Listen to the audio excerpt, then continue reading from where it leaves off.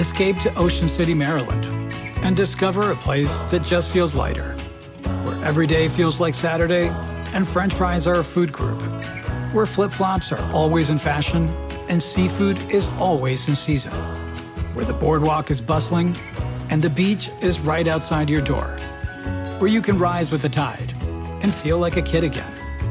Ocean City, Maryland, somewhere to smile about. Book your trip at OCOcean.com.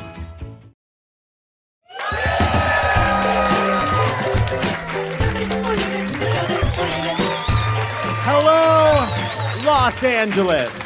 Welcome to Love It or Leave It.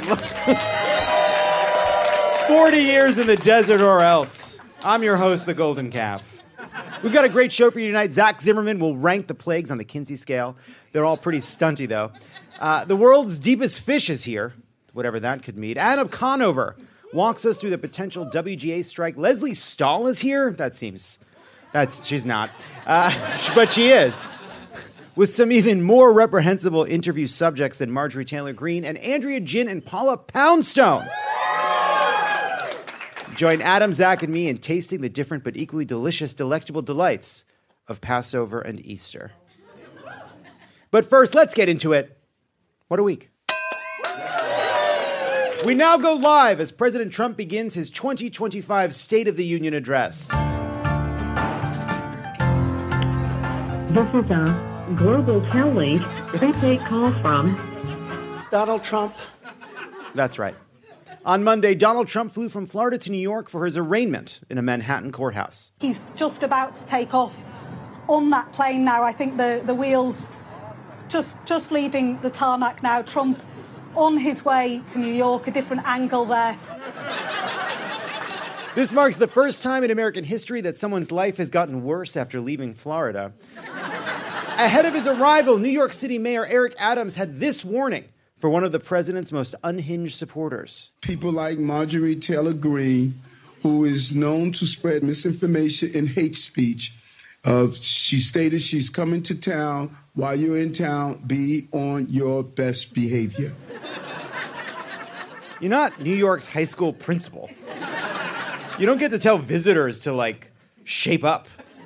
He also said it while dangling a sewer rat menacingly above a vat of acid like a Batman villain. I don't like when the mayor acts like he's the city's dad. You're not. You're just the mayor. Pave a road. It's unclear. Marjorie Taylor Greene wants to come here and get freaky. That's what she should do. I don't like it, but it's a free country. For now. It's unclear if Greene agreed to respect the mayor's wishes. All we know is she stepped off the plane, ripped the cork out of a bottle of scotch, and said, "Hey, it's January 6 o'clock somewhere."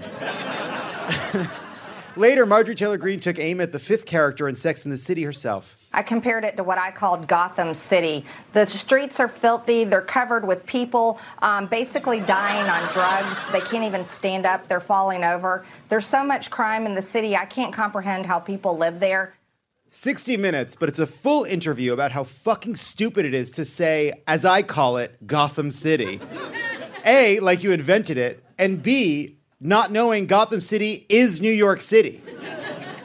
Also, imagine if Adam Schiff went on Rachel Maddow and said, "Just got back from rural Tennessee. What a backwater piece of shit. What a dump of an empty wasteland. The stench is unbearable as the culture. Yuck, yuck, yuck, stinky, stinky." I mean, why is this allowed? It's inconceivable. And as we all know, Adam Schiff is the Marjorie Taylor Greene of the left. Just had to pick somebody. There's no equivalent. Anyway, as expected, Trump pleaded not guilty to 34 felony charges related to falsifying business records, and Trump's indictment went beyond payments received by Stormy Daniels, citing a $30,000 hush money payment to a former Trump Tower doorman who claimed he had information about a child that Trump allegedly fathered outside of his marriage. A leaked transcript of a conversation with that doorman has revealed that the child was born in the summer of 1982 to a woman in New York. And wait a minute, this can't be right. He says here he hosts a topical comedy podcast tackling politics and culture. My God, that witch was right. It's all happening. After the judge specifically warned the former president not to publicly comment on his case lest he jeopardize the rule of law, Trump flew back to Florida and immediately did it anyway, giving this speech from Mar-a-Lago. And this is where we are right now. I have a Trump-hating judge with a Trump-hating wife and family. Trump has repeatedly maligned the judge, even as his own lawyer has tried to walk it back. But President Trump has attacked the judge. Is that your team's official legal position? Do you believe the judge is biased? No, I don't believe the judge is biased. I mean, the president's entitled to his own opinion. Look, he's been the victim of a political persecution. This is how Trump, a former president of the United States, ends up with lawyers with a vibe that screams, I'm on a billboard and I'll fight for you. You got this guy, and then you have the guy who represented Trump in impeachment who said Philadelphia. These depositions should be done in person, in my office, in Philadelphia. That's where they should be done. I love that. Remember that guy? That guy ruled. These are the lawyers the former president gets. After complaining for a while about his various legal predicaments in front of the bored Mar-a-Lago crowd, Trump went wide with it, cycling back to, you guessed it, Hillary's emails. Hillary Clinton got rid of 33,000 emails, and that was okay. At some point, it's like, Hillary should just call their bluff. I know no one charged me or is even investigating this anymore, but I'll do 6 months if everyone promises to shut the fuck up about it. Then 6 months later, she's ruling that Danbury Minimum Security Correctional Facility like Adabisi. I'm done here. Put me in with the men. You know what I mean? Senator Lindsey Graham went on Fox News to make an impassioned plea for viewers to give as much money to Trump as possible. But you need to help this man, Donald J. Trump. They're trying to drain him dry. But Lindsey, if Trump weren't so eager for people to drain him dry, he wouldn't be in this mess. Meanwhile, the Washington Post reported that the DOJ has evidence that Trump obstructed their investigation into mishandling of classified documents. Allegedly, they have evidence that he personally went through cases of classified documents after receiving the DOJ subpoena. I think there's a chance this might be on video, which I cannot wait for. That marks twice this week Trump has gotten in trouble for rummaging around in the wrong boxes. In a sign of how captive the Republican Party has become to the former president, the Republican National Convention has been moved from Milwaukee to Rikers Island. On Tuesday, liberal judge Janet Protasewicz won her Wisconsin Supreme Court race, defeating former Supreme Court Justice Dan Kelly and giving liberals control of the state's highest court for the first time in 15 years. And thank you to everyone at Vote Save America who volunteered and who donated to help draw attention and resources to that race. It really made a difference. Brian, the cheese curd drop. Release the cheese curds. Said Dan Kelly in his bitchy little concession speech. I wish that in a circumstance like this, I would be able to concede to a worthy opponent. But I do not have a worthy opponent to which I can concede. To whom, you fuck?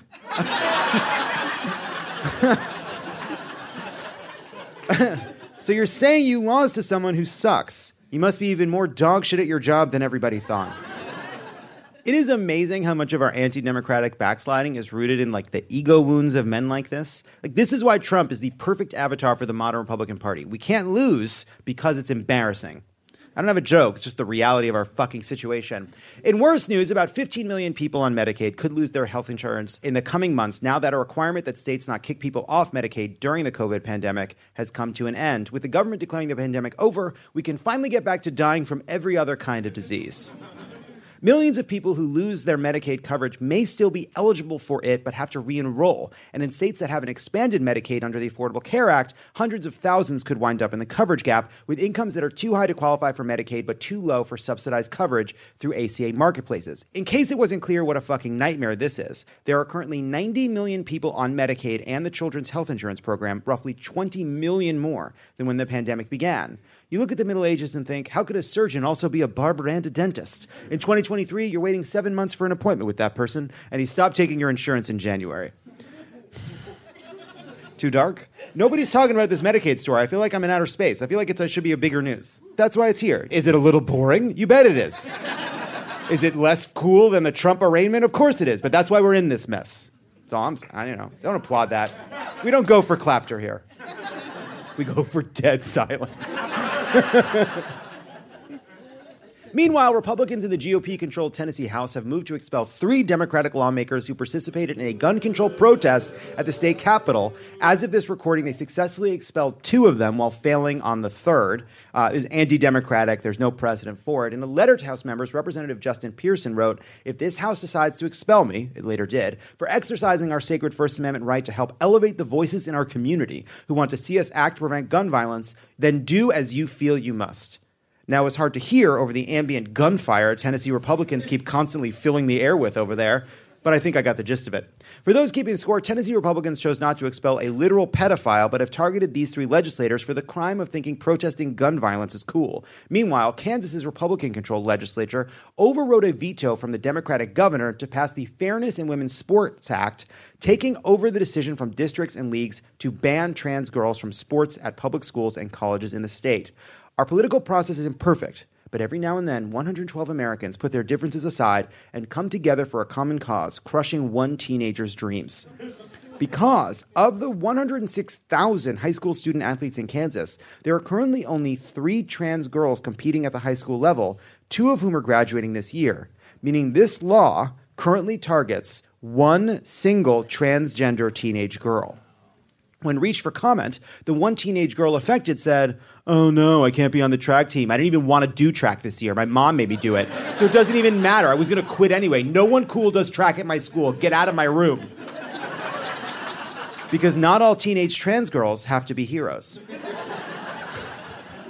When asked earlier this year how the law would be enforced, the Republican who introduced the legislation said it would happen during the student-athlete's sports physical. When a Democrat pressed her on whether that meant students would be subjected to a genital inspection, the lawmaker refused to answer, though the Republican legislator was wearing this ominous shirt. For those listening at home, it's a female body inspector shirt. Also, it turns out for more than 20 years, Supreme Court Justice Clarence Thomas has been secretly accepting luxury trips from Dallas billionaire and GOP megadonor Harlan Crow, according to a new ProPublica story. Look, I'm not like a literary scholar, but I do know if you meet a well-dressed man named Harlan Crow and you enter into a deal with him, he is absolutely the literal devil, and you just sold your soul for access to, and this is from the article, a life-size replica of Hagrid's hut, bronze statues of gnomes, and a 1950s-style soda fountain where Crow's staff fixes milkshakes. The near annual trips, which Thomas never disclosed in an apparent violation of ethics laws, have included international vacations on Crow's superyacht, flights on Crow's enormous private jet, a jaunt to Bohemian Grove together, and trips to Crow's own ranch in Texas and private resort in the Adirondacks. But that's basically it. I always thought it was strange that Justice Thomas's robe had a huge Crow Holdings logo emblazoned on it like he's a NASCAR driver. Clarence Thomas is out here just breezing around the world as if he's some kind of optometrist who's crashed into Gwyneth Paltrow on a ski slope. Meanwhile, here's what Thomas had to say about himself in public in a 2020 documentary. "I don't have any problem with going to Europe, but I prefer the United States, and I prefer seeing the regular parts of the United States. I prefer the RV parks. I prefer the Walmart parking lots to the beaches and things like that. There's something normal to me about it. I come from regular stock, and I prefer that. I prefer being around that." After this statement, you know this guy has never been to a non-billionaire beach, because if he had, he would know it does not get more regular stock than a public beach on a Saturday in August in the United States of America. America's beaches make Walmart parking lots look like James Bond's Monaco. He also said all this in a documentary funded by Harlan Crow. Also this week, the University of Western Australia announced that scientists had managed to film a snailfish in the unplumbed ocean trenches off Japan, setting a new record for the deepest fish ever recorded. Here to weigh in on that discovery, it's the world's deepest fish. Hey, John. Uh-oh, are you okay? Clearly, no. I mean, are any of us okay, John? Trapped as we are in mortal bodies with cruelty and injustice all around us on a doomed planet that will one day be consumed by our dying sun. What can okay even mean in these conditions? Whoa. That's pretty deep. You see that? Now they're in. Now they're in. In for a penny. We got them right where we want them. They get it now. Let's keep going. What can I say, John? I'm the deepest fish. Also, Succession is in its final season, and I'm just prematurely bummed about that being over. You know what I mean? But everything ends, I suppose. Even this. So, deepest fish. This is embarrassing. When the scientists said they found the world's deepest fish, I just assumed they meant like physically. Oh, I'm also that. Physically and also profound. They found me more than 8,000 meters below the surface. Well, that's pretty cool. Mm-hmm. You set a new record. Are you excited? Am I excited about the latest expansion of the transnational surveillance state? Oh, no. Fish know. Fish know about that? I swam to the depths of the Pacific Ocean for privacy, John. I just wanted a quiet place to eat my plankton and reflect on the nature of truth and beauty. But I guess there's nowhere left you can go without some stranger filming your slimy ass for a TikTok. Anyway, my question for you is... What's your question? Do you have any clove cigarettes on you? No, I don't. No one does anymore. The scientists put you on TikTok? I don't actually know. I'm not on there. I'm more of a Tumblr girly. Yeah, it tracks. Yeah, I just want to be left alone. Records mean nothing to me. Recognition is ephemeral. Who are we when we aren't being perceived? You know? When we leave performance behind and confront our authentic selves on the ocean floor, no light, no reflection, nothing but your condition. That's what I'm interested in. God, you're deep. I know. The world's deepest fish, everyone. Thanks for stopping by. Gefilte fish is murder. All right, bye, everyone. That's it. World's deepest fish. Thanks for stopping by. That went great. In other distressing news, Rupert Murdoch and his fiancée Anne Leslie Smith have abruptly called off their engagement after just 2 weeks. Things fell apart after Miss Smith met a handsome, destitute traveler in the lower decks of Rupert's yacht. She had made peace with her comfortable and passionless life, but dancing into the night, she felt something she'd never known before. Was it freedom? Was it love? It didn't matter. She'd die to feel it again. In a statement through his lawyers, Murdoch somberly explained, May, December, I hardly know her. It just goes to show, it doesn't matter how sexy, handsome, and likable you are. Sometimes things just don't work out. As if that weren't enough of a terrible week for Rupert, a judge in Delaware said he would compel Murdoch to testify in the Fox News Dominion defamation trial. Murdoch sobbing on the stand, the truth is like love, I've never known either. Experts say the last remaining obstacle to receiving Murdoch's testimony is making sure someone is waiting at the door to the courthouse to formally invite him inside. Look out, Joe! Prominent anti-vaxxer Robert F. Kennedy Jr. has filed paperwork to run for president as a Democrat. Imagine seeing Marianne Williamson announcing she's running and thinking, you know what this primary needs? A real kook. A new bipartisan bill, the Recovering America's Wildlife Act, seeks to prevent uncharismatic animals from going extinct.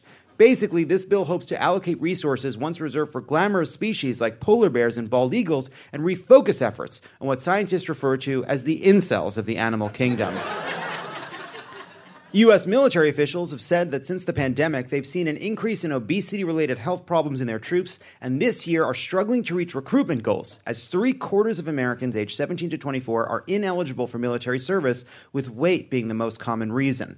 Now we finished the job, said President Xi of China, as balloons in the stratosphere began releasing their payloads of nacho cheese over every major American city. The Army is considering retiring Be All You Can Be to test a new slogan. Nothing tastes as good as war feels. This week, Variety reported that in 2008, this is wild, CNN's Don Lemon was so steamed about his then-colleague Kira Phillips getting an assignment in Iraq over him that he tore up notes on her desk and allegedly sent her a text from a burner phone that read, now you've crossed the line and you're going to pay for it. It just goes to show you gay villains aren't just a Disney stereotype. They're real, and they're at the Boost Mobile picking up cyberbullying devices. What was that plan? Step 1, send the text. Step 2, I go to Iraq? What? Also, what a fucking prize.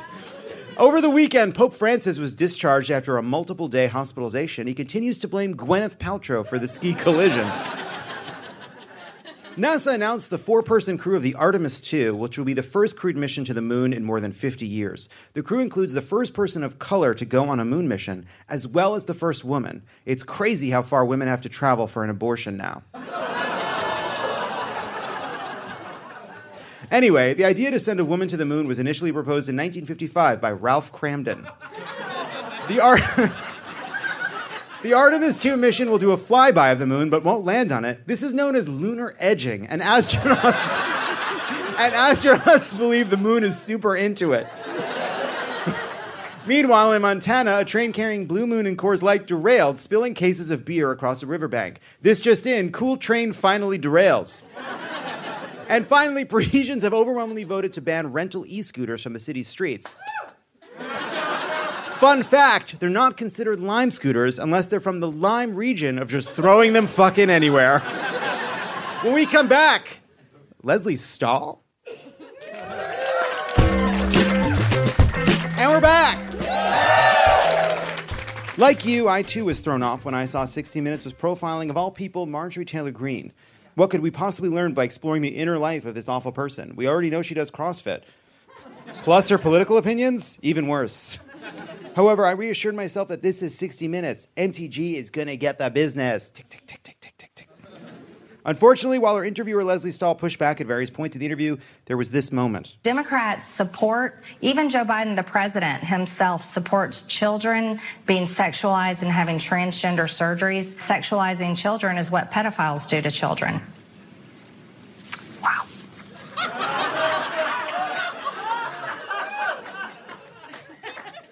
And the segment dared to ask this question. The question for her and the country is, can she expand her brash MTG brand beyond the right-wing populist base? Is that the question? Is that the question, Leslie? Are you sure about that? Are you sure about that's why? And of course, Greene smeared Democrats as pedophiles. That's what she does. That's like hiring Scarlett Johansson to be in your movie, and when she hands in a flat, aloof performance, you get upset because you can't tell if it's magical or nothing.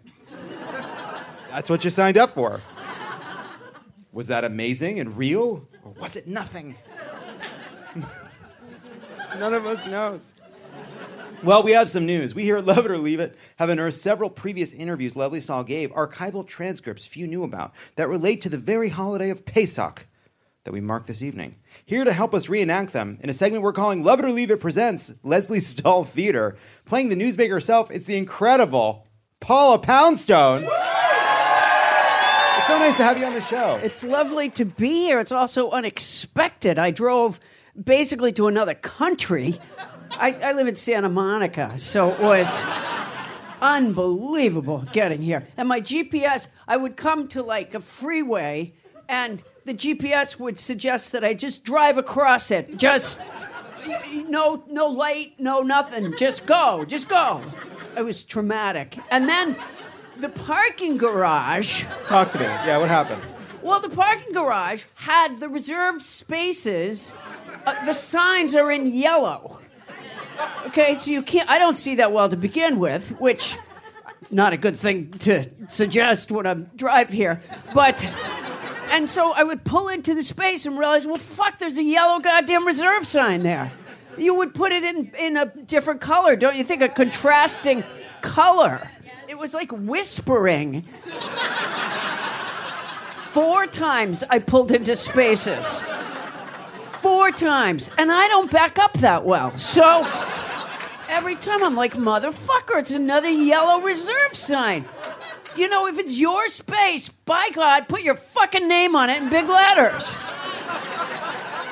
I gotta tell you something. This is a dream come true for me. This is awesome. Oh my God. We don't even have to. You want to just talk? What's up? Yeah. What else is happening with you? Well, I did. Because they sent me the Marjorie Taylor Greene interview. I'd heard people talking about it. I have to say, it wasn't as bad as I actually expected it to be. Yeah, there's some nuance to it. I said that she pushed back at times. Yeah, not a lot. And I'm not sure that eye-rolling works with Marjorie Taylor Greene. Yikes is not going to work on this woman. Yikes doesn't work with fascism. You know what I mean? You need a more powerful weapon than a yikes. You know, I'm not sure about that. I just listened to a book about Mussolini. Anything you remember from it? Well, yes, yikes was a powerful deterrent. Yeah, that was it was Rommel's weakness. He couldn't figure out what to do with a yikes from Patton. Oh, I'll tell you something. Stalin, give him a ye gods, out of there.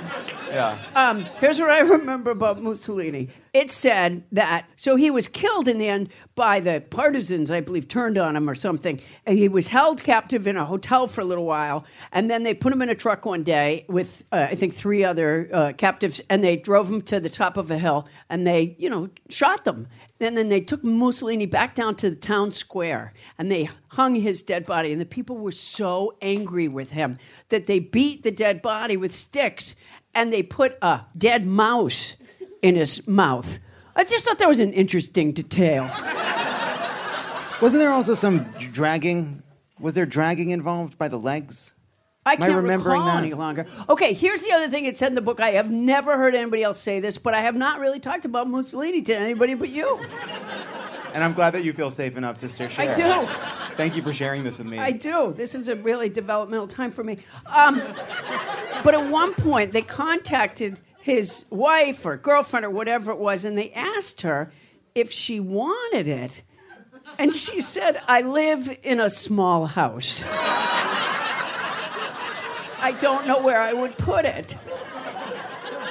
And apparently the Americans, I believe it was, somehow a little sliver of his brain came to America because they were looking at a sliver of his brain on a microscope slide. Which I just think is funny. What are you looking for? What are you looking for? Asshole. Yes. There it is. There's your problem right there. Yeah, the brain was where was that the problem. Guy was a dick. Would you look at that? They can't look before. Like, they can't take a slice. Famously. Like, if your kid is having developmental problems or maybe acts out a lot, you can't just take a slice of their brain and go, wow, the kid's an asshole. No, you gotta wait till the person's dead to look at the brain. In your hands, you can scan it. We got scannings, but then not back then. Think about that. Not with Mussolini back then. They weren't MRIing Mussolini. That didn't exist. I don't think. No, they didn't. They didn't MRI. You know what I'm realizing? Mussolini. There's that famous discovery. Albert Einstein was famously said, "Hey, leave my brain alone," and then he died, and we're like, "You're dead. We're doing what we want." Oh, did he say that? Did he say, "Leave my brain alone"? I'm remembering a book I read so much longer ago than when you read the Mussolini book. Yeah. And as much as you're not confident in your Mussolini knowledge, you don't. I'm even you less don't feel confident. on solid ground with your Einstein knowledge. But here's my question. So when they looked at Albert Einstein's brain, they were hoping they were going to see, like, I don't know, extra stuff. Yeah. Like, wow, that's a brain right there. Yeah. Holy shit. Yeah. No, that's not what happened. It just looked like a normal human brain. It could have been anybody's brain. What if what we're dealing with here is the Mussolini brain and the Einstein brain got swapped. Got mixed up. Oh, yeah. A classic, like a Wacky Wednesday, like a Parent Trap situation. No, Freaky Friday. A Freaky Friday. You know what? You gotta be able... Does anyone remember the book Wacky Wednesday? There was no fucking Wacky Wednesday book. Why can't you just admit you're wrong? I don't do that on stage. All of a sudden, the whole crowd has to feel bad about their literacy. Someone remembers Wacky Wednesday. There was a Wacky Wednesday. There was exists. no Wacky Wednesday. Yes, it was. It was obviously a ridiculous grab to try to get some of that Freaky Friday money. Yeah. It was really it wasn't the right thing to do to write Wacky Wednesday. Yeah. Stephen, don't Google things. Pay attention. Somebody focus on how we sound. I don't want you Googling while we're doing the show. And he's Googling? And now I bet my voice doesn't sound right. But there would exist, right? Yes. Hell yeah. Oh, bullshit. Oh, who pays that guy? I guess I do. Okay. All right, let's do it. It's so let's nice do it. to be with you. It's so nice to be with you. This really is a dream come true for me. I've been a fan of you. Got to aim much higher. It is. Aim higher. No, I'm not gonna. This is it. Whoa. This is it for me. Come on. Well, thank you. Levitt was on my podcast. I was. And I had no idea you'd ever even heard of me before. You didn't say a word at the time. Yes, you didn't. That is fucking. No, that's bullshit. you were like. Yeah, smoking, famously. Yeah, you were like, and he had like bodyguards with him and shit. He's like, how long do you need me for? I'll tell you what. We start at the top. We do a couple jokes. I'm out of here. How about that? All right, for those listening at home, that wasn't me. That was Paula's impression of me. That's exactly what he was like. And he was like, I got a couple of podcasts. I don't know why I'm doing this podcast. It's such a weird name, podcast, isn't it? Yeah, if you say it a lot, it just feels weird. It really like the word them. If you say it enough, it just feels weird. Sure. Them. It's weird, isn't it? Like, who came up with that, them? I don't know. Probably. I think it sort of evolved. Yeah. Probably from... It used to be just Yeah, it started with Yeah. A lot of stuff. Yeah. Paula, Ready? thank you. But just reminding everybody, catching you up, because previously on Paula Poundstone on Love It or Leave It, this was a Leslie Stahl segment some time ago. Yes. The first interview we'd like to present, and I know this might seem implausible, is an interview Leslie Stahl did with the Pharaoh from the Book of Exodus, the actual Pharaoh from the Passover story. Paula, are you ready? I am. Pharaoh, you've got some pretty radical views and a sharp tongue, but you've somehow managed to capture the national limelight, taking on the role of a half-human demigod who rules over your kingdom with an iron fist. Tell me, in the words of your political rival, who you've called a bush arsonist, Moses, why won't you let my people go? Let my people go? Sounds like your average Twitter troll in my mentions, Leslie. The answer to your question is simple. The Jewish people love their jobs. Building pyramids, as Jewish people famously kill it on the manual labor front. And while I don't pay them and hold them against their will, a lot of people are trying to cancel me because I'm a boss and no one wants to work anymore. Also, Moses is a pedophile. Alrighty then. Leslie Stahl, everyone. Right. Paula Poundstone will be back. Paula Poundstone, come on, she'll be back. When we come back, Adam Conover's here. Hey, don't go anywhere. There's more of Love It or Leave It coming up. For 25 years, nothing has tasted better after a hard day's work than a Mike's Hard Lemonade. It's because since day one, Mike's has been making lemonade the hard way. We use 3 kinds of lemons, all hand-picked from family farms, then blended to perfection and cold-pressed to create the epic hard lemonade you know and love. Mike's Hard Lemonade. Hard days deserve a hard lemonade. Mike's is hard, so is prison. Don't drive drunk. Premium malt beverage with flavors. All registered trademarks used under license by Mike's Hard Lemonade Company, Chicago, Illinois. Donald Trump can't leave the courtroom, so just to rub it in a little, Pod Save America is going on tour. He's probably asleep right now, but if he were conscious, he'd be so jealous. The Democracy or Else tour begins in Brooklyn on June 26th, followed by Boston on June 28th. Then we go to Madison, Phoenix, Ann Arbor, and Philly. See all the tour dates and get your tickets now at crooked.com/events. All right, people, we all know the stakes of the 2024 election are high, whether it's keeping the Senate, taking back the House, or stopping Republicans at the state level. If you're ready to make a real difference, sign up for Vote Save America's 2024 volunteer program. And just to make it interesting, we're pitting you against each other. Vote Save America will sort you onto a team, east or west, and you'll compete with a community of other volunteers to maximize your impact on the ground with opportunities tailored to you and the causes you care about. The team with the highest volunteering stats could secure the biggest prize of all, the continuation of American democracy. Head to votesaveamerica.com/2024 now and get ready to organize or else. This message has been paid for by Vote Save America. You can learn more at votesaveamerica.com, and this ad has not been authorized by any candidate or candidates committee.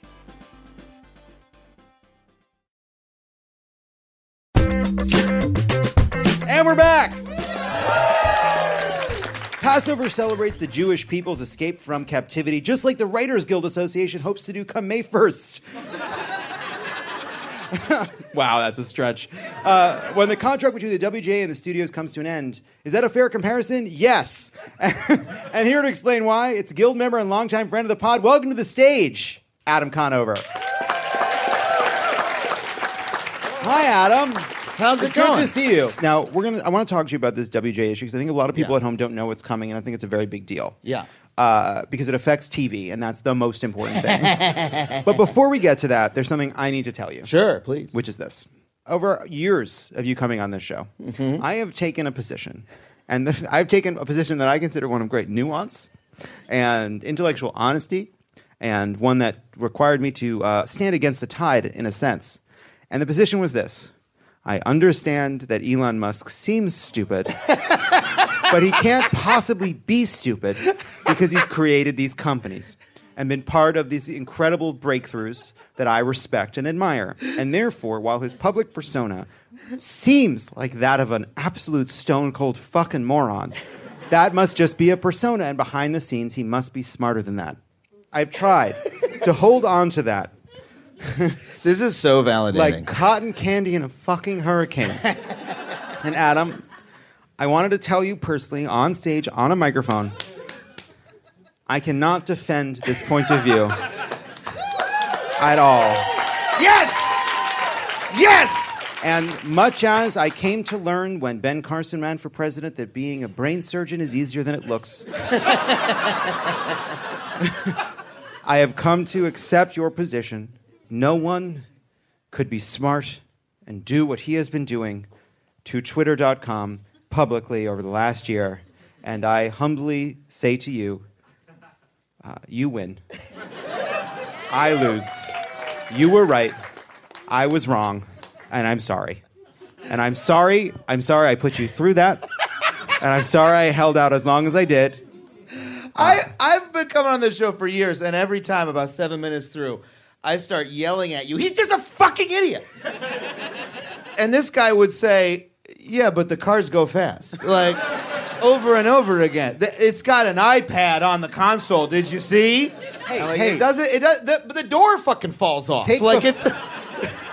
And what's incredible is since he started at Twitter, all the Tesla engineers have been saying, this is how he runs Tesla too. It's the same shit, and that's why the door falls off the car all the time. Does that happen to your Tesla? The door fall off? The thing rattles. It's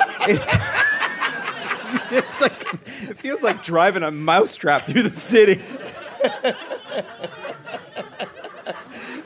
It's just like, you remember when he took over Twitter and there was that image of the woman who was sleeping on the floor with an eye mask in her office going it's fun to work at Twitter. That's the people who built your car. They are sleeping on the floor of the factory and praying that they have a job tomorrow. Every time I turn left, something rolls to the right. Something internal. Some important piece moves. And I can't find it. It's not in an area I can reach. It's like an abacus. Also, let me just say, we have important things to talk about. But let me just say, people will tell me, Tesla drivers, if people have a Tesla, that's fine. Drive your fucking car, But people say, oh, I love how fast it is. I love that acceleration. I love hitting that gas and going. You know who that feels great for? The driver. You know who it doesn't feel great for? The fucking passengers in the car. There is nothing more nauseating than getting a ride in your friend's Tesla. It's like, whoa! You're talking about a cool thing and you're just doing a weird performance. No. Why are you back on that? You're again with you defending the car. I'm just sharing my truth. I'm gonna throw out a term here, which is called sore winner. Let's just take the fucking win. Yeah. Oh my God. The horse is dead. I'm glowing. It feels so good. Let's talk about this issue. So people at home may not know that this is going on. So basically, the WGA has been in negotiations with the studios about a contract for a while. The WGA has just gone to all the writers and said, hey, authorize us to do a strike if we need to. We're taking a strike authorization. And by the way, you said I'm a member. I'm also on the board of directors and the negotiating committee, I should say. Oh, I didn't know that. I forgot. Okay, so you're in it. You're on the Zooms. Yes, we were in negotiations for 2 weeks, and actually we were in negotiations yesterday as we say this, but we're taking a strike authorization vote over the next couple weeks. Yeah, and so just so people understand, this is a vote that basically all the members of the WGA vote. These are all the people that write all the TV shows and work on all the movies. Not all the TV shows, but the good ones where you can make kind of a living if you write for them. Yeah, and some of the animated shows. And that's an authorization that basically gives the negotiating committee a bargaining chip to say, hey, if you don't come to the table and make a deal that works for us, we're going to have to go on strike. Correct, yeah. So what are, just so people understand, what is at stake in the negotiation? What are the things that writers are pushing for? So the television industry and the film industry, over the move to streaming, have transformed in ways that have dramatically hurt everybody in Hollywood. You know, from writers to directors to actors to crews. People might remember, like, even a year and a half ago when IATSE, the crew union, was negotiating their last contract. There were all these stories going around on social media under the hashtag IA stories about, you know, crew members working 18-hour days and being expected to come back, you know, after getting 5 hours of sleep and stuff like that, right? That's one impact. On writers, there's a bunch of different things that are impacting us. One of them is that the move to shorter seasons. It used to be that a television show was 22 or 26 episodes, and it would run for a couple of seasons. Right now, it's like one season of 8, maybe 2 years later. Oh, here's 6 more, and then it's canceled, right? Now, that's not something we're trying to change because it's not within our power to change. But along with those changes, the studios have made the work of writing much, much more precarious for writers. So a really good example of this is they've created something that's called a mini room, right? Which is, it's a little bit of an abstruse thing. But instead of, you know, normally, hey, we've greenlit a television show, hire a whole bunch of writers, we're going to pay them all their different rates, we negotiate with them all individually, and they're going to be here for a couple of months. With a mini room, they say, hey, we don't want to make a pilot, we just sort of want to get an idea of what the season is going to be like. So why don't we just get 4 writers together, maybe 3, maybe 2, at the lowest rate. Everybody's making the literal minimum in the contract. And could you guys just like break a season and like write maybe 6 episodes in 6 weeks and, you know, just do that really quick for us? And then we'll greenlight it later, right? And what ends up happening is people are going, in here. What happens is a bunch of writers have come in and given the most valuable work they can, right? They've broken an entire season. They've come up with the characters and the story and all that, but they were paid the lowest possible rate, and then they're all literally let go before the show even starts. None of them goes to set. None of them goes into the edit. None of them even work in a full writer's room. They've basically been turned from, you know, people who previously would work for maybe 6 months or 8 months on a show, and like that made their year. Now they're just there for 2 months, and they are making, they have to suddenly get another job really quickly. So that's like one problem that we have. Another problem, for example, is the kind of comedy I work in is under our contract. It's called comedy variety. That basically means late night, like what you're doing a little simulacrum of here on your podcast. I gave you such a nice win. So actually, this is a good example. One more thing for Adam to ruin, I suppose. Unbelievable. So this is actually a really good example. Let's say you do a wonderful show here. Let's say you go to Netflix. Let's say you go to Netflix, right? As you might be thinking about doing one day, and saying, hey, we'd love to take Love It or Leave It and put it on Netflix, right? And we want to shoot it, we're going to do it once a week or whatever, like John Oliver's show or something like that. If you did it on Netflix, under our current contract, no comedy variety writer has a minimum salary. Like, they could literally pay them $1. And this is true of shows that are on the air right now. Tim Robinson's show, the Amber Ruffin show on NBC. These people are paid much, much less than anybody else because there's literally no minimum in our contract. They could pay you $1 a week. And that's just something that is true because streaming is new, and they were like, it's too new. We don't want to give you a minimum on that, right? And screenwriters who write movies have a whole other bunch of problems, which I could really, if I went into a bunch of detail. So one thing about all this, it's like, as someone who's hasn't been following it closely because I stopped writing and then my career took off like a rocket ship. I mean, there you go. Being a multi-hyphenate, that's the way. That's what we call you. Yeah. That's the way to do it. That's the way to do it. I talk. I sit. So it's very clear that we're kind of at the tail end of like some kind of a golden age of television, right? There was a ton of shows greenlit. There's never been more working writers than there are right now at this moment. Is some aspect of what's happening that basically it used to be, 30 years ago, you had far fewer shows and far fewer writers. But if you were on one of those shows, you did a lot better. And now there's many, many more shows, much more content being created, but it's basically flatter. And one consequence of that is that there's places where people just aren't doing as well, but more people get to participate. There's a little bit of truth in what you're saying, but I think you overrate how important the change in the business is. I think we're always exiting a golden age and moving into something new. You know, you could say that the late 90s was a golden age. Friends and Seinfeld and all these shows, right? There are less shows, but they were so massively popular. Everybody in the country watched them. People made a ton of money making them, right? But then the peak TV era is what people generally call that sort of like cable beginning of streaming era where like Breaking Bad, Mad Men, that kind of stuff, right? People started to make less money, but there were more shows and they were more artistic. And now we're moving into something new, right? We're moving into this sort of mass streaming era where TV is kind of dying. It's very easy to say, well, that change in the business is what's causing things to be different. You just have to accept that and catch up with the times. That's not actually the case because the business is always changing. What's happened is the companies have used that change in the business as an excuse to squeeze everybody, to say, hey, we're not on TV anymore. We're on streaming now, so it's all new contracts, and we're giving you a lot less because, it's experimental. We don't really know what we're doing. But what they're really doing is their business affairs departments, their HR departments, are coming up with new ways to sort of twist people's contracts or employ them more precariously in order to reduce their compensation. So one of the main we did a big state of the industry report and a video. And one of the main things is over the last 10 years, like company profits have skyrocketed. They're all claiming that they're losing money. Right. That's why I asked you about that. Yeah. So I don't have the figures right in front of me, but I believe their profits have risen by something like 50% over just the last couple of years. Their profits, not just their revenues.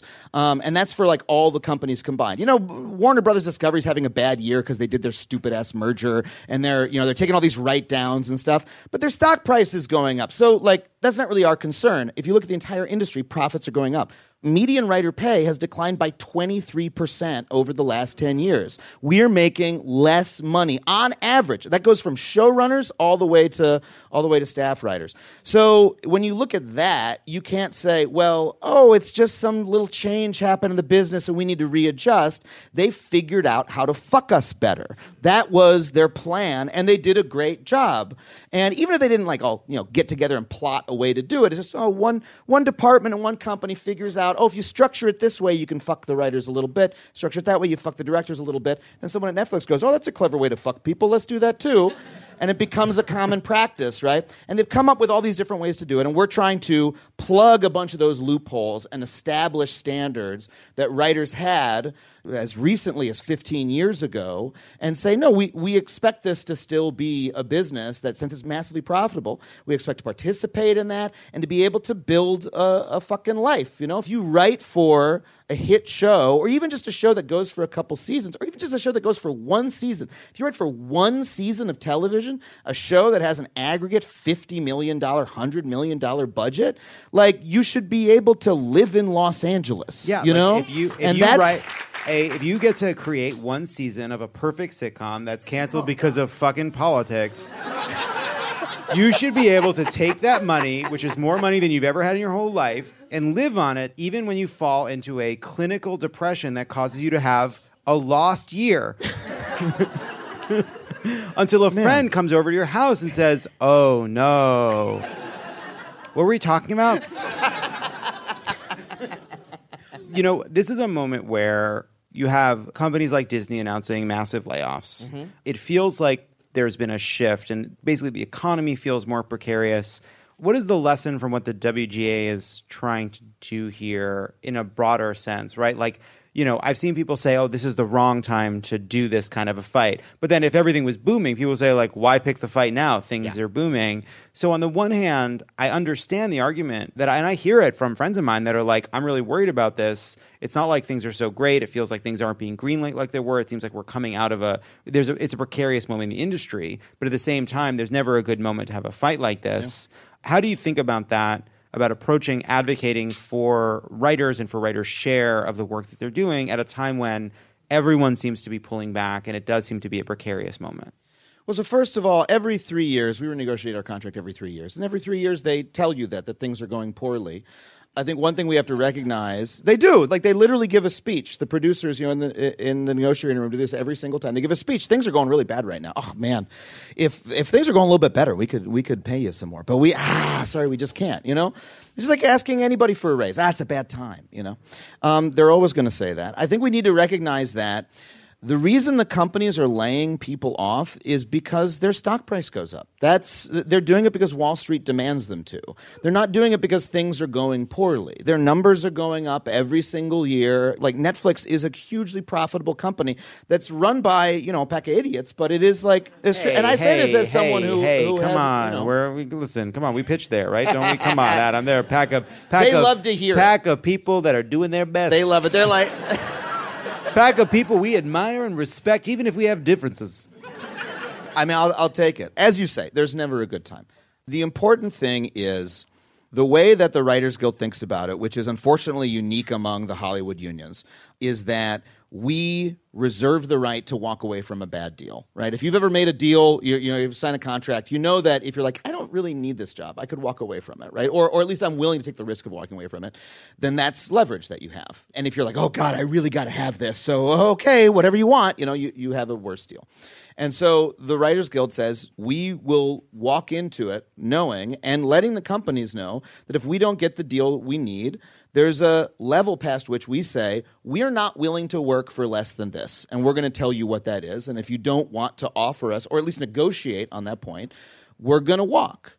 And I think that to do that is just a basic form of dignity in yourself and in the work that you have. I think that's something that all workers should feel able to do that, right? You say like, sure, I do this job for you right now, but if you don't treat me well, I'm fucking out the door. And if you do that collectively, if it's just you, maybe you're out the door. But if you get your entire, office together and, give that threat to your boss, maybe something gets done. And if we all take that step, the more of us take that step, the better it is for everybody. So look, a lot of people in Hollywood are really worried that if there is a strike, and that is by no means guaranteed, we're going to take our strike authorization vote and then we go back into the negotiating room and we try to get a deal done. But we reserve the right come May 1st to call a strike if they're not willing to negotiate.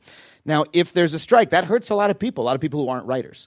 And we're extremely aware of that. And I know a lot of people are trepidatious about that. But there's also a ton of people in town saying, we need you to go win one for everybody. The last time we went on strike in 2007, that was in order to win union coverage of the internet. That was what that was over. The streaming platforms were starting to be conceived of, and we said, if you want to make television shows for streaming, those have to be Writers Guild shows too. And the companies didn't want to do that. We went on strike for that, and as a result, not only did the Writers Guild win coverage of streaming, so did the Directors Guild, the Screen Actors Guild, and the crew unions as well. It is an interesting thing that, like, just my experience. Yes, thank you. Yeah, applaud that. It's interesting. Like, there is a way in which the WGA, like, kind of, the other unions are kind of back there being like, go get them. Yeah, man. Yeah. It's funny. So there's a way that unions can operate that doesn't mobilize member power, that says, well, the companies have to negotiate with us because that's labor law, and we can lobby Sacramento, and we can, do social media campaigns and stuff like that. And you can get a little bit far with that. And frankly, the majority of American unions take that strategy because mobilizing member power, which means getting people organized enough to go on strike and stay on strike if they need to, that's really, really hard. Having a union that runs democratically is really, really hard because you have to deal with people who disagree with you. And it's really scary because it takes a risk. And so a lot of unions, they're not built that way. They didn't build that over time. The Writers Guild is the only one in the entertainment industry that has been built that way. And so I understand why not every union takes that strategy. I wish they all did because I think it's the better strategy to have. But I'm also a member of the Screen Actors Guild. And all right, calm down. Okay. but last question about this, because I do think a lot please. of people, like, writers who are successful writers who are part of this guild, they don't just do well. They do better than 90% of people in the country, right? Like, what is the larger lesson for people that aren't writers that would kill to have a job that pays what the studio is saying is good enough? What is the lesson outside of sort of Hollywood and entertainment for someone who's not in this industry and thinks, oh, you're complaining about being a TV writer and only making $10,000 an episode? Boo fucking who for you? What do you say to people that, like, see this fight and think that, like, these are cushy fucking jobs for cushy fucking writers? Sure. Well, the first thing I'll say is that's obviously the stereotype, and we do have some, affluent and powerful members of our union. We have showrunners and people like that. even those people are making less money than they used to, and they're worked to the bone. They're incredibly fatigued, right, et cetera, et cetera. But now that's the high end of the earners. The lower end of our guild, I had lunch like last year with a writer who had posted on Twitter that, like, hey, I just got off my first Writers Guild job, and I don't know where my next job is coming from, and I'm worried I'm about to become homeless in Los Angeles. This is a trans woman who had moved to Los Angeles, a black trans woman who had moved to Los Angeles for a job that wanted to hire someone of her background, and got that first job. And that job lasted for like 2 months. And they wanted to be a professional television writer. This was their career. Here they are in LA. They've just worked for a couple months. They may be qualified for health insurance for 1 year, right? But I don't know where my second job is coming from. I don't have a rep. Like, what do I do? I'm living in an apartment with roommates, and we have rent to pay in a couple months. And that's the reality for a huge number of our members. So one of the things we talk about is how it used to be in the 90s, if you wrote on any television show, like any sitcom, for 1 year, you could buy a house in Los Angeles. You could put down a down payment for a mortgage, right? And now people just consider themselves lucky. Oh, thank God I got health insurance again this year. So there is that stereotype. It's not true anymore. And the fact that it's not true anymore is part of why we're fighting so hard. Now, writers earn more money than, say, Unite Here, the hotel union here in LA. That's an incredible union, represents all the hospitality workers. Yes, every working TV writer makes more than those folks. Our business is enormously profitable, and writers are the people who we're the ones who stare at the blank page, right? We come up with the idea for the show, we write the script. It's like initially our work, And so I think it's very fair, at least under the rules of capitalism, which I can argue with. But if a show is making hundreds of millions of dollars, or even if hundreds of millions of dollars are spent making a show, I think a good portion of that should go to the writer, the person who's doing that foundational creative work and has spent their whole career, trying to get to that point. So that's that piece of what you said. As far as what other professions can take from it, the only reason that stereotype exists in the first place is because writers unionized 100 years ago. Actually, this is true. Today is the 90th anniversary of the foundation of the Writers Guild of America. Did you know that? That's really. I just found that out in the green room. It was on our social media. I was like, holy shit. And, that was writers in what would that have been? The 30s. Working under the studio system saying, like, oh, we're getting fucked here. We got Louis B. Mayer and all these huge studio honchos grinding us down. And so we need to get together. And the first thing that they fought for was credits. They needed accurate credits. That was the first issue. They fought for what they needed in that time, and then writers in the subsequent years fought for what they needed at that time. And then because of that strong unionization rate across the whole industry, this became a business where, like, holy shit, if you're just the ink-stained wretch, tapping on the typewriter, you're not the guy with the money, you can actually have some piece of the wealth of the industry. That was true of the entertainment industry only because of unions, right? It's not true of the oil industry or like Wall Street, right? I mean, sure, the bankers make money, but like the tellers don't. You know what I mean? And if you look at when we think of like, oh man, that was a cushy time where just a worker could like really make some money, you're thinking about a unionized auto worker, right? You're thinking about a unionized television writer. And so if we all take that step in our industries, look at, say, video games. I love video games, right? People making video games should be fucking rich, right? If you're a video game programmer, makes more money than movies do. And yet, talk to these people. They're some of the most overworked, underpaid creative workers in America. What's the difference? Unions, organizing. They have the ability, though. The video game industry right now is just as new as film was in the 30s. If they were to really get together and unionize and organize, holy shit, the amount of improvement they could make in their working conditions. So and it's true of every industry. No matter, you work in a hospital, you work in a school, whatever the fuck. Yeah, I remember when I first came out to LA and I made a TV show, I was actually like, oh wow, like you got to experience like an industry that runs on unions, and there are all the different unions working together to make like a safe and equitable working environment where you have like the union that represents the people doing the work, the union representing the writers, the union representing all the various parts of the crew. And like there were all these rules. And I remember like there was one night where we were shooting really late and they were like, we have 15 more seconds and then we were fucking done. That isn't because of the law. That was because of the union negotiation. And there are certain rules on a set, which I thought was really cool. And I don't think people know about this, where like there are rules you can bend and then there's rules you simply can't. Oh, yeah. And that is because of hard-fought negotiations over many years. And it's this whole architecture of how to make something while respecting these rules. And it was really cool to see. When I first came out here, I didn't understand that because this is a union town and a lot of what we do is unionized. Yeah. Adam Conover, thank you so much. Thank you, folks. You're wonderful. Thanks, man. Everybody, check out Factually. Yeah. Adam Conover, everybody. When we come back, let's talk plagues. And we're back. It wouldn't be Passover without a well-meaning, recovering Christian to explain it. So welcome to the stage, comedian, author, and surprise Gentile, Zach Zimmerman. Hi, Zach. Surprise Gentile. Surprise Gentile. It's true. You walking around with Zach Zimmerman. We actually... Zechariah, legally. Zechariah. Well, it was like, is that a Jewish Zimmerman? And in the office, we're like, no, we think it's German Zimmerman. How'd you discover? Did you Google or how do you... I don't know. Somebody Googled on the team. You know, I don't do Googling. I leave that to others. The team. You have a memoir coming out. In it's essays, called yeah. In Essays. Memoir in Essays. You think it was time for a memoir? Well, that's why it's a memoir in essays. You know, I've got some perspective. Is it hot in here, or am I suffering for all eternity for the sins I committed on earth?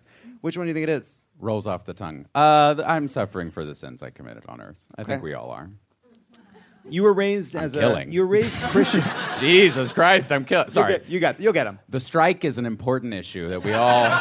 Is that what you want? Is that what you want? So you were raised Christian in the Bible Belt. Grew up Christian, Southern Virginia. What do you know about Passover? It was Wednesday, right? It's a whole week. Oh, it's a week. We get a whole week of it. I didn't know that. You're in the thick of it right now. This is an important time because it's when Christ was betrayed by Judas, and tomorrow, That's not Passover. And yesterday, when this airs, he will be crucified, and then he rises from the dead on Sunday. Yeah, no, I know. But it's also Passover. Okay. Not that you give a fuck. I mean, there is no God, but not this week. I won't hear it this week. Because Passover comes from the lamb's blood being put over. Yeah, they passed over those doors. Yeah, exactly. The way that Christ gave his blood. Right. And when you accept him as your personal Lord and Savior, you can be. Are you ready to pray with us, John? No, I'm very cold. Are they? What's circulation? I've been waiting in the air-conditioned, beautiful green room for 7 years. As Jews, we get to experience the true knowledge that God cares for us no matter who we love and would never just reduce us to our sexuality. The Passover plagues, however, we can clock those queens right now, and we will in a segment we're calling Let My People Come. I'm sorry. We're sorry, and that doesn't even make any sense. But once we saw it, we needed to say it, like The Ring. You know, we need to share it. Wait, what are we doing? I'll tell you. Okay. We're going to need your help to figure out, because you're gay. Yeah. There was a question queer. I skipped. You're queer. Yeah. Okay. Well, gay. Yeah. I don't want to tell you how to identify. It's 2023. What is that? It's the last remnants of a vodka soda. Oh. That's gay. Yeah, it is pretty gay. Yeah, that's like a gay drink. It is a gay drink. Yeah. Zach, I need your help to figure out how gay each biblical plague is on the Kinsey scale. Okay. Just a reminder, the Kinsey scale runs inexplicably from 0 to 6, with 0 being Samson, the straightest person in the Bible, and 6 being, 6 being Jesus, who had a six-pack, hung out with 12 guys, and could pull off sandals in any setting. Samson's straight? Samson's the straight This is a man whose power and strength was in his long, luxurious hair. You're claiming that's the pinnacle of exclusively heterosexuality? Well, no, that's a really important point, and that's why you're here. Betrayed by a woman? That's the queer experience right there. Oh, wow.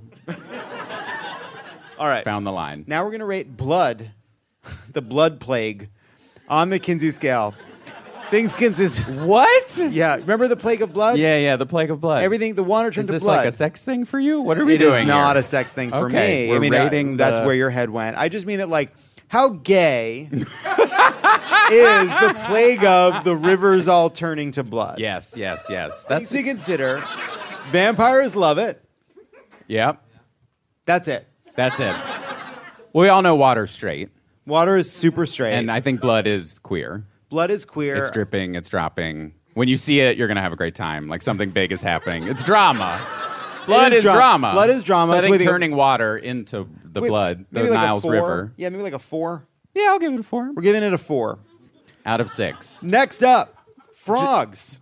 Things to consider. You know, sometimes in Jurassic Park, they use frog DNA to complete the genetic sequence of the dinosaurs, and that's how they got to switch their genders. Interesting. I do think frogs are gay. I think frogs are pretty gay. Just think of your famous frogs. You know, you've got Name one. Michigan J frog, Kermit, Michigan gay frog, Kermit, closet running case from if I've Miss ever Piggy. seen one. Yes, Yeah. you might be a little piggy Yeah. if you're okay. He's just running, being like, "I'm gray sexual." Yeah. It's hard being green. And Frogger, like avoiding traffic to lay naked on a lily pad, like. That's a weekend in Palm Springs if I ever heard one. Okay. Yeah. I will. Yes, I mean that is the way, and the way Frogger runs across the street is like somebody running across Santa Monica Boulevard. Just sort of in this town. If you don't have a car, people see you as so strange. Yeah. I've tried to cross your street. Someone will stop like a mile away. When I first moved to LA, I got a bicycle. And I was like, "Oh no, that's a 6. Yeah, that's a Kinsey 6. Let's give the frog. I think we should give the frog a 5. Okay, you're reserving 6. You're one of those. Let's see how gay these things get. Yeah. Lice or pan. Lice or pan? No, lice love everyone things except to the ball. consider. They will ruin a gay elementary school teacher's day because they're going to just eviscerate the entire school play. Yeah. They'll just take out every kid. You know? That was what happens. It's like, oh, no Brigadoon this year. No, yeah, just doing they've all got a lice. monologue. The one kid with alopecia gets to give a monologue of what's a good monologue? What's a good monologue? Oh, like sex, drugs, and rock and roll. Eric Sure. Bogosian. Yeah. Or Bogosian. Yeah, thank Thanks. you. Theater nerds. That guy saying that That's a name 6. was a 6. That was the 6 we've What do you been think? waiting for. People wanted to say the lice are straight. People want us to... Oh, because straight is bad. Yeah, straight is bad. Let's say a 1. Want to give it a 1? Well, I give it a 1. Lice is straight. Next up, we have flies. Flies. Things to consider. When you wave them away, you go like this. That's pretty gay. I think flies live like 28 days, right? They cram a whole life into 20. That like cramming that much life. That's the plot of the movie Weekend. Like that is the queer experience. Sure. Being able to live so much life in such a short What do amount you of think? time. A 6? Maybe, but on the other hand, like they're drawn to poop, and so I want to give that to the straights a little. Maybe a 5. We're giving it a 5. Let's do locusts. You're skipping God's plate. Well, there's so many Okay, of them. no one and gets some, there's 10. Well, there's cattle, and those are straight. Cattle's a 0. I mean, You're giving nothing's cattle- straighter than a fucking cow. You know What? Come on, dairy milk. Interesting. Dairy milk, eating grass, being outside from rural areas. Just I a guess it step- could be lesbian. Just a step back. Just a step back. Step back. Where are you stepping to? From where? I put To my where? soul into a memoir. A And memoir. you're asking me, are livestock gay or Well, not? Well, the one I would say the pestilence that would kill The them all. pestilence that killed all of them. But I guess you're right. I was thinking more about No, the you're cows right. themselves. All right. We're going to do 2 more plagues. First of all, darkness. Things to consider. Darkness happens at night, which is also when the freaks come out. I would say that like day is straight and Day is night straight. is queer. Oh. Don't you agree? You would say that. Okay. I feel like, well, if you read the text, it's 3 days of darkness. Okay, Rabbi. You can call me teacher. Okay. What do you think? 3 days of darkness, girl. That's just the Monday, Tuesday, Wednesday after Pride. Sorry. Is that what you wanted me to do? Yes. I feel like that's what you wanted. You brought me here to say if plagues are gay. John, love it. I leave it. I leave your segment. Finally, we have whatever. It's a 6. It's a 6. It's a 6. It's a 6. Night is queer as hell. Killing of the firstborn. Oh. Things to consider. Very middle child energy. That's true. And the studies show secondborn is more likely to be queer. Every step down Yes, gets gayer yes. as you go. And so I do think the murder of the firstborn by like a malicious, vengeful gay middle child It's is straight probably culture. true.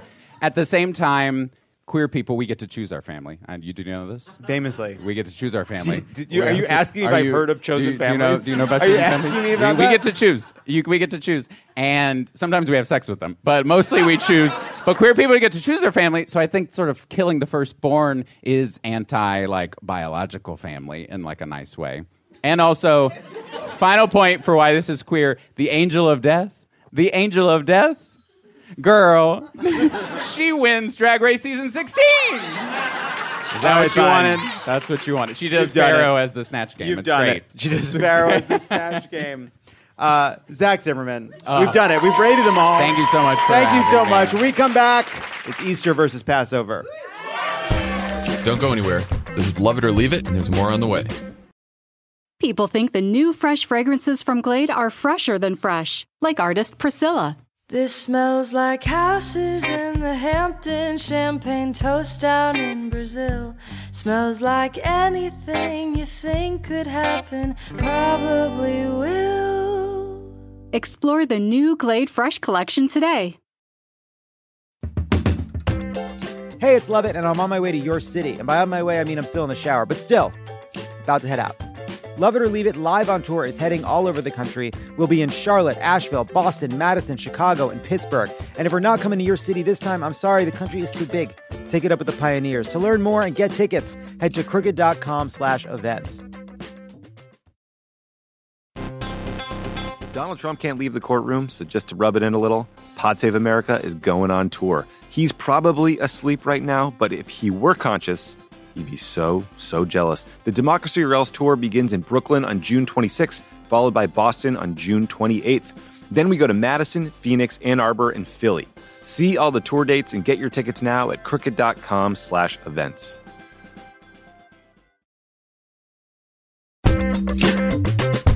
And we're back.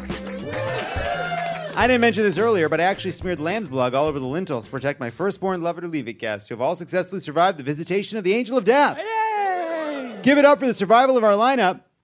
Pause while audience applauds. And pre-order Zach's book.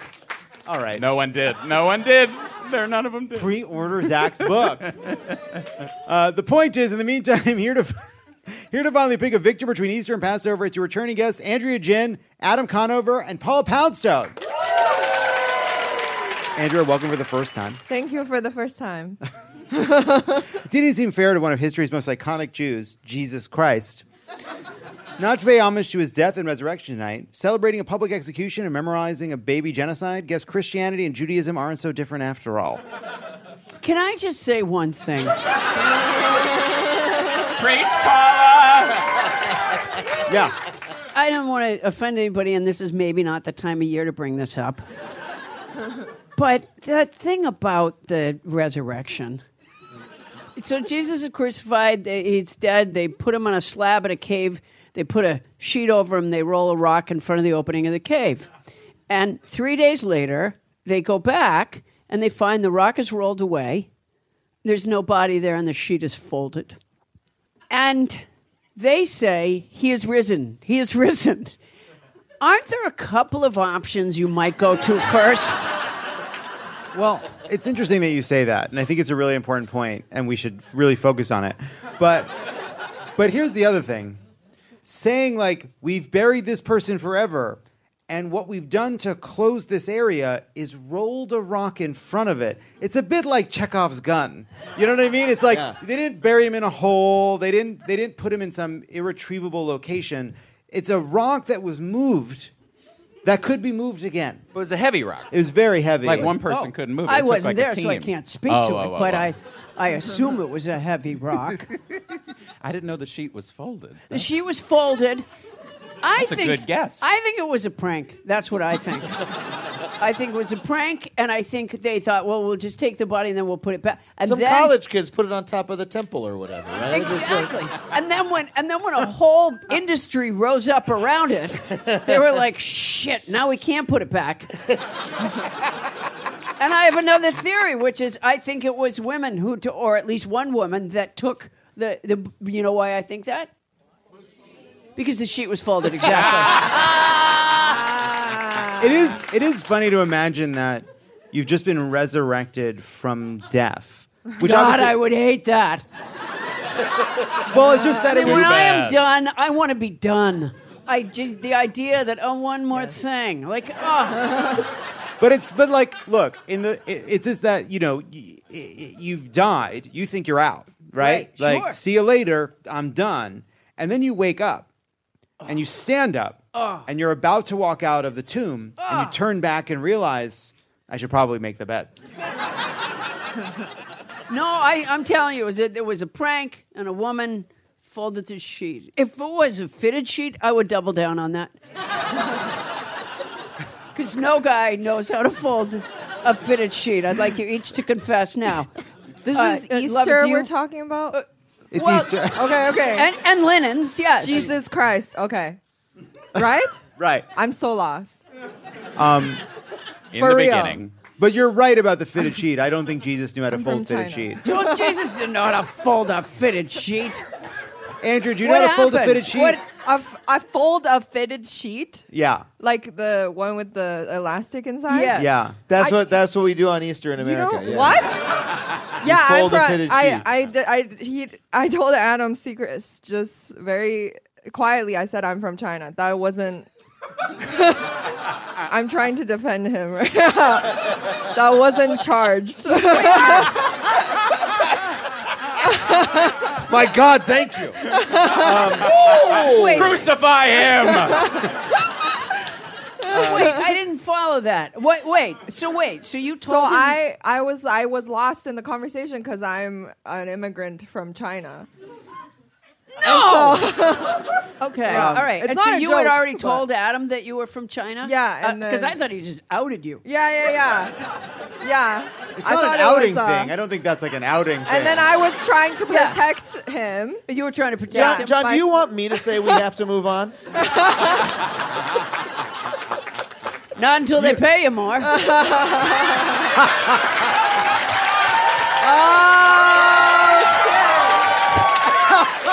Wow. You've heard. All right, hold on. All right, listen.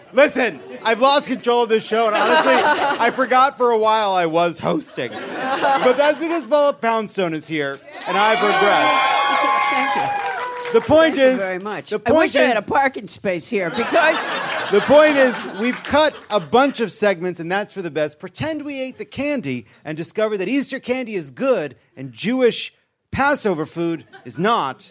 That was the conclusion we would have reached. definitely. Wait, so we don't get to eat this We candy? can just start eating. You know what? The In point the is, back, he kept saying he I have- looked forward to eating the It's candy. true. the point is, you've heard it already. Love It or Leave It is going back on tour this summer. We're bringing the Eras tour. I'm doing some promo. Sorry. We got to move things All along. right, Love It or Leave It is going back on the road. We're going to the Eras tour is coming to San Francisco, and tickets sold out for our first show. That we're adding a show on Thursday, June 22nd. If the show is sold out, why even bring it up? Because we're adding a second show. Because we're adding a second show at the Palace of Fine Arts. Because Well, the then just say the time of the second Because show. I need people to know. You don't have to that- say because- demand. It's like when they go, tickets are going fast. Well, then why fucking bring it up? Because I need people in San Francisco to understand that they've already missed the first show, so time is So of the essence. It's punitive. People in San Love It Francisco. or Leave It as a live show is nothing if not punitive. That is the spirit that we bring to every episode. Get your tickets at crooked.com/events. And now for a segment we call Hot Takes. Here's how it goes. You'll have 30 Maybe you want to bring up another show that's sold out. Maybe you want to tell people no one else can come in here tonight. there's Is that a a few good thing? empties. Yeah, Julie- but it's close enough to sold out. Tell them, love it. close Tell enough. them Yeah. no one else can No come one in else here. can This come is in. so exclusive. This is a tight group. That's it. We're done. Yeah. You People are made it. leaving. There's huge lines. Oh my God, there's like a Trump rally. Here's how it works. We're doing hot takes. Everyone will have 30 seconds to defend a completely indefensible position as if it were your own. You get one skip, but what you skip could be worse, like going from raining frogs to killing the firstborn. Let's see what we've got. I'm disappointed by the results of the Wisconsin Supreme Court election. I like the other guy. Let's do the next one. Let's skip it. Oh. I'm not actually excited to tour. Cities that aren't LA have a bad habit of totally sucking. All right, I'll take this on. Here's the thing. There are two cities, New York and LA. And I am aware that there are other places, but you can't really call them cities, not in the traditional sense. And I'm happy to visit those other places and experiencing what they're trying to do an impression of what it would be like if they were LA or New York. And I also appreciate that they try their best to keep up with what's going on in our two real cities. Well, anyway, I think this went great. I think I was, because originally I really like all the places that I go, but now that I heard what you have to say, I realize I'm wrong, that a lot of the places are just New York, LA wannabes. And, no great art museums, but, maybe a crafts fair, that kind of thing. Yeah. Well, yes. I mean, I just think it's like, if you go to an art fair, it's like, what percentage of the art involves spray paint? That tells you kind of a lot. Yeah. Also, not a lot of these places have cheesecake factories. I'm sorry. You don't like the best restaurant? We're off the rails. Let's do another one.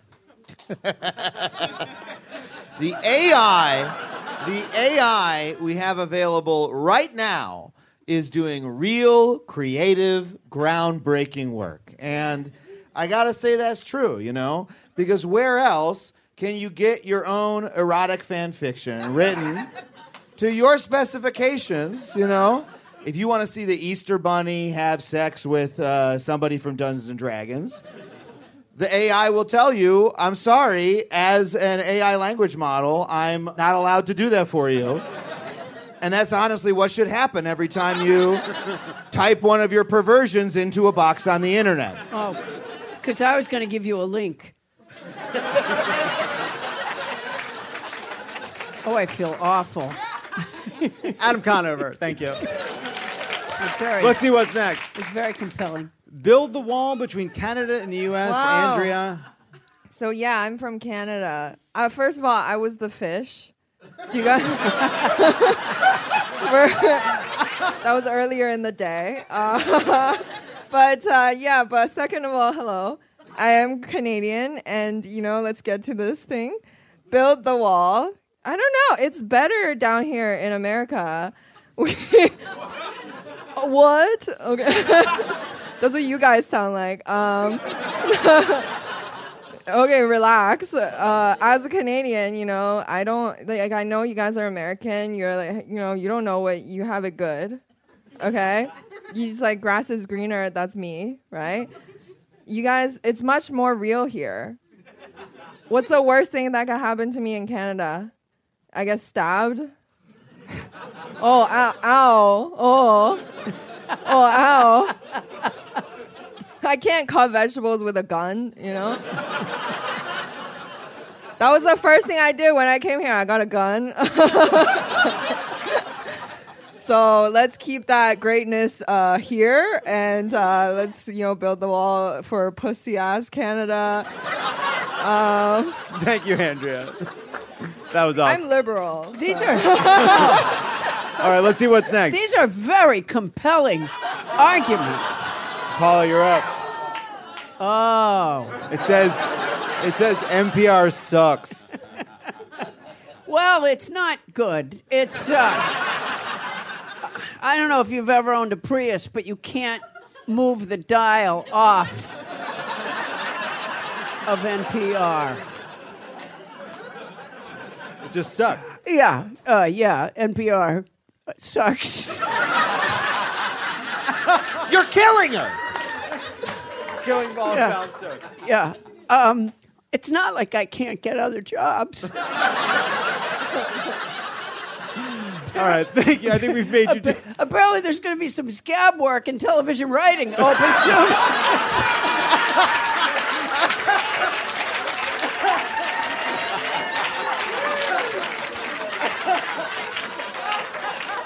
All right, yeah, that's Paula just ruins one final everything. note on NPR sucking. If you're looking for a scab TV writer, reach out to Paula Poundstone. Yeah. She'll cross the picket line and give you some A+ material.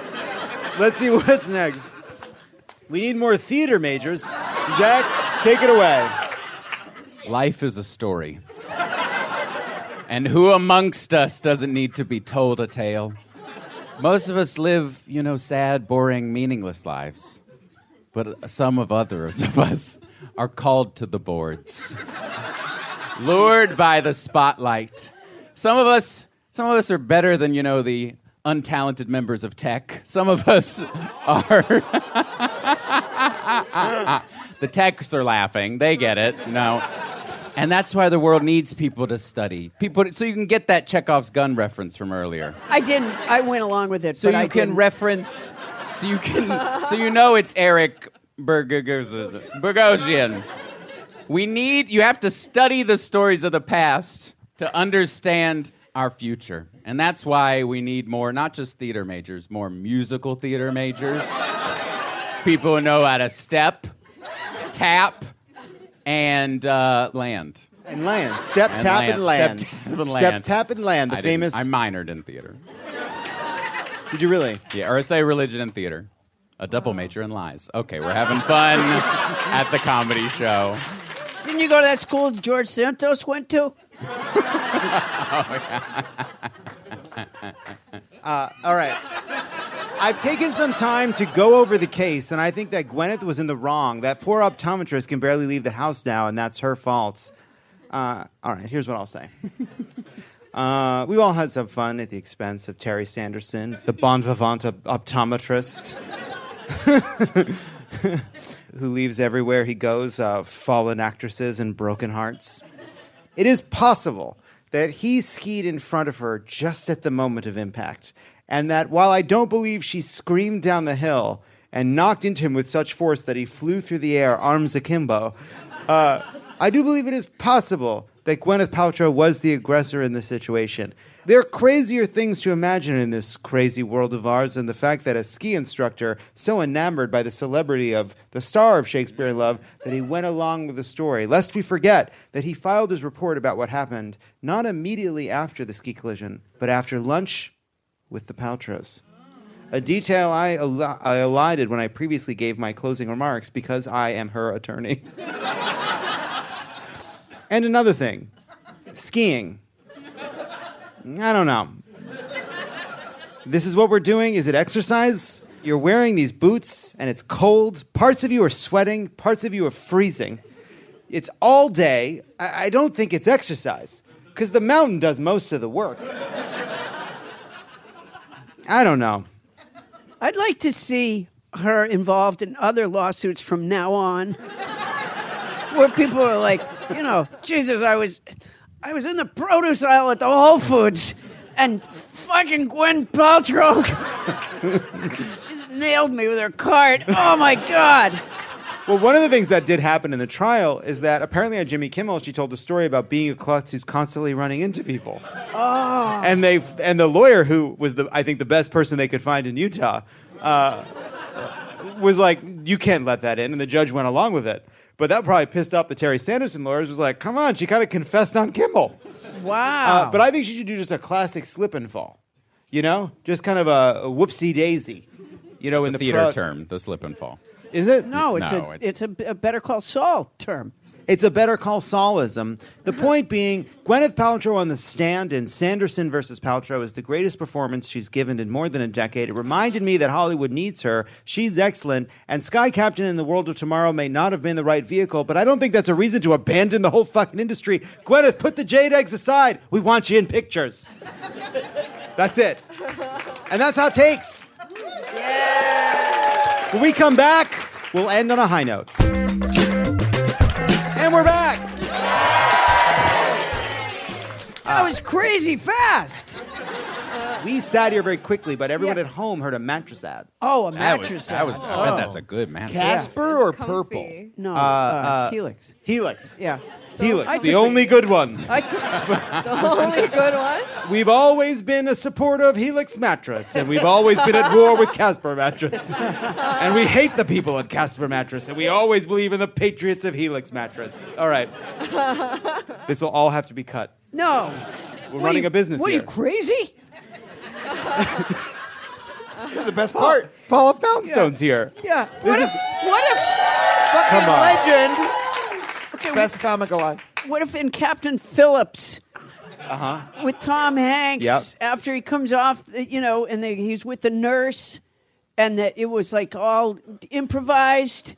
What if he finished and just went, well, let's cut this? It was the greatest scene. What are you talking about? It's so real and authentic. It's what you can't find this anywhere else. I think. First of all, thank you for comparing the end of this comedy show to the dramatic moment where Tom Hanks breaks down sobbing at the end of the film Captain Phillips, which did make the movie. It's one of those scenes that made the movie. It was great. It really was important. It was a good movie. It was a good movie. I'm the captain now.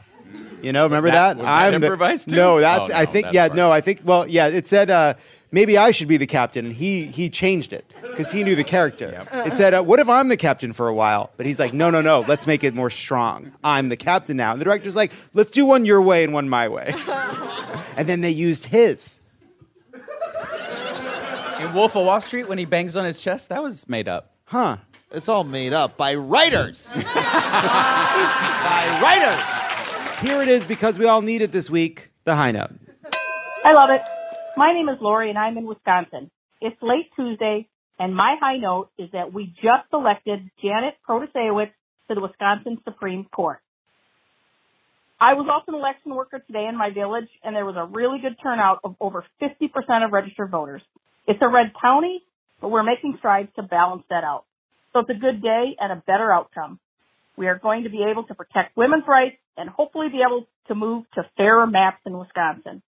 Thanks for all that you and the Pod Save America family did to help us win this critical election. Thanks, love it. Hey, John, this is Nikki. My high note of the week is that after almost 9 years of living in this country, I'm finally a permanent resident. I've actually been waiting for 3 years to send you this high note because that's how long the process took for me, and I'm truly so privileged, grateful, and so happy to be in the place I am today, and I'm looking forward to my future in this country. I also have to add that I'm originally from one of those 7 countries included in Trump's travel ban, and the cherry on top for me was getting my card on the exact day that Trump was indicted. Just like Taylor Swift said, karma is my boyfriend, karma is a god. Thank you and Cricket team for everything you have been doing all these years and keeping me engaged and educated. Sending you lots and lots of love. Hey, love it and leave the crew. My name is Michael, and I live in the northern burbs of Chicago. My high note this week is that my wonderful wife ran for and was just elected to the local Lake Bluff School District on April 4th. She and a slate of 2 other candidates with her are fantastic, and I'm just really excited that some interested, caring, thoughtful people are going to be involved in local politics here. And then on the same sort of vein, the next day, my wife and I joined the local Moms Demand Action in every town chapter, along with our local state reps, Julie Morrison and Sandy Hart, to support the students of Lake Forest High School as they did a walkout to demand common sense gun reform. Lake Forest High School is just 15 minutes away from Highland Park, site of the July 4th shooting and a lockdown on Tuesday for a weapon that was brought to school. And it's just really inspirational to see the students stand up for what they believe in, to demand the change they want to see. Big thank you to you and the Crooked Crew. I've been a listener since Trump's inauguration. You guys helped keep me sane going through it all. Got my wife hooked on a couple of years in, and lately she's been hooked on to Pod Save the World. So you guys got some competition, but really appreciate everything the Crooked family does. You guys are really fantastic. So thank you so much for giving us hope and keeping us going. Take care. Hey, love it. This is Frank in New Jersey. My high note for the week is that I got to celebrate my one and only 1 week anniversary. After being together for 10 years, I proposed to my partner last fall, and we began planning a big wedding for the fall of 2024. We got to that part of the wedding planning discussion where we decided to just elope. So we got our wedding license and asked our local mayor to marry us on the first day of spring. We gathered a few close friends and family, and we walked out to the center of the New Hope Lambertville Bridge, and we were married at the state border at exactly 5:24, the moment of the spring equinox. And aside from it being the happiest day of my life, it was a real celebration of marriage equality, as 2 openly bisexual men were married by the openly gay mayor of Lambertville, New Jersey, a city that had the first gay marriage in New Jersey history. And it all happened on the equinox, when we have equal day and night. We planned it in 6 days and pulled it off. And baby, if you're still listening to this episode, I love you, and I can't wait to spend the rest of my life with you. And I'll celebrate marrying you every chance that I get. Thanks to everybody who sent us a high note tonight. If you want to leave us a message about something that gave you hope, call us at 323-538-2377. Unfortunately, and I really would stay all night, but not with the look Adam's giving me. That's our show. Thank you so much to Zach Zimmerman, and check out his book, Adam Conover, Paula Poundstone, and The Deepest Fish, Andrea Jin. Thank you. There are 577 days until the 2024 elections next year in Jerusalem. Have a great night, everybody.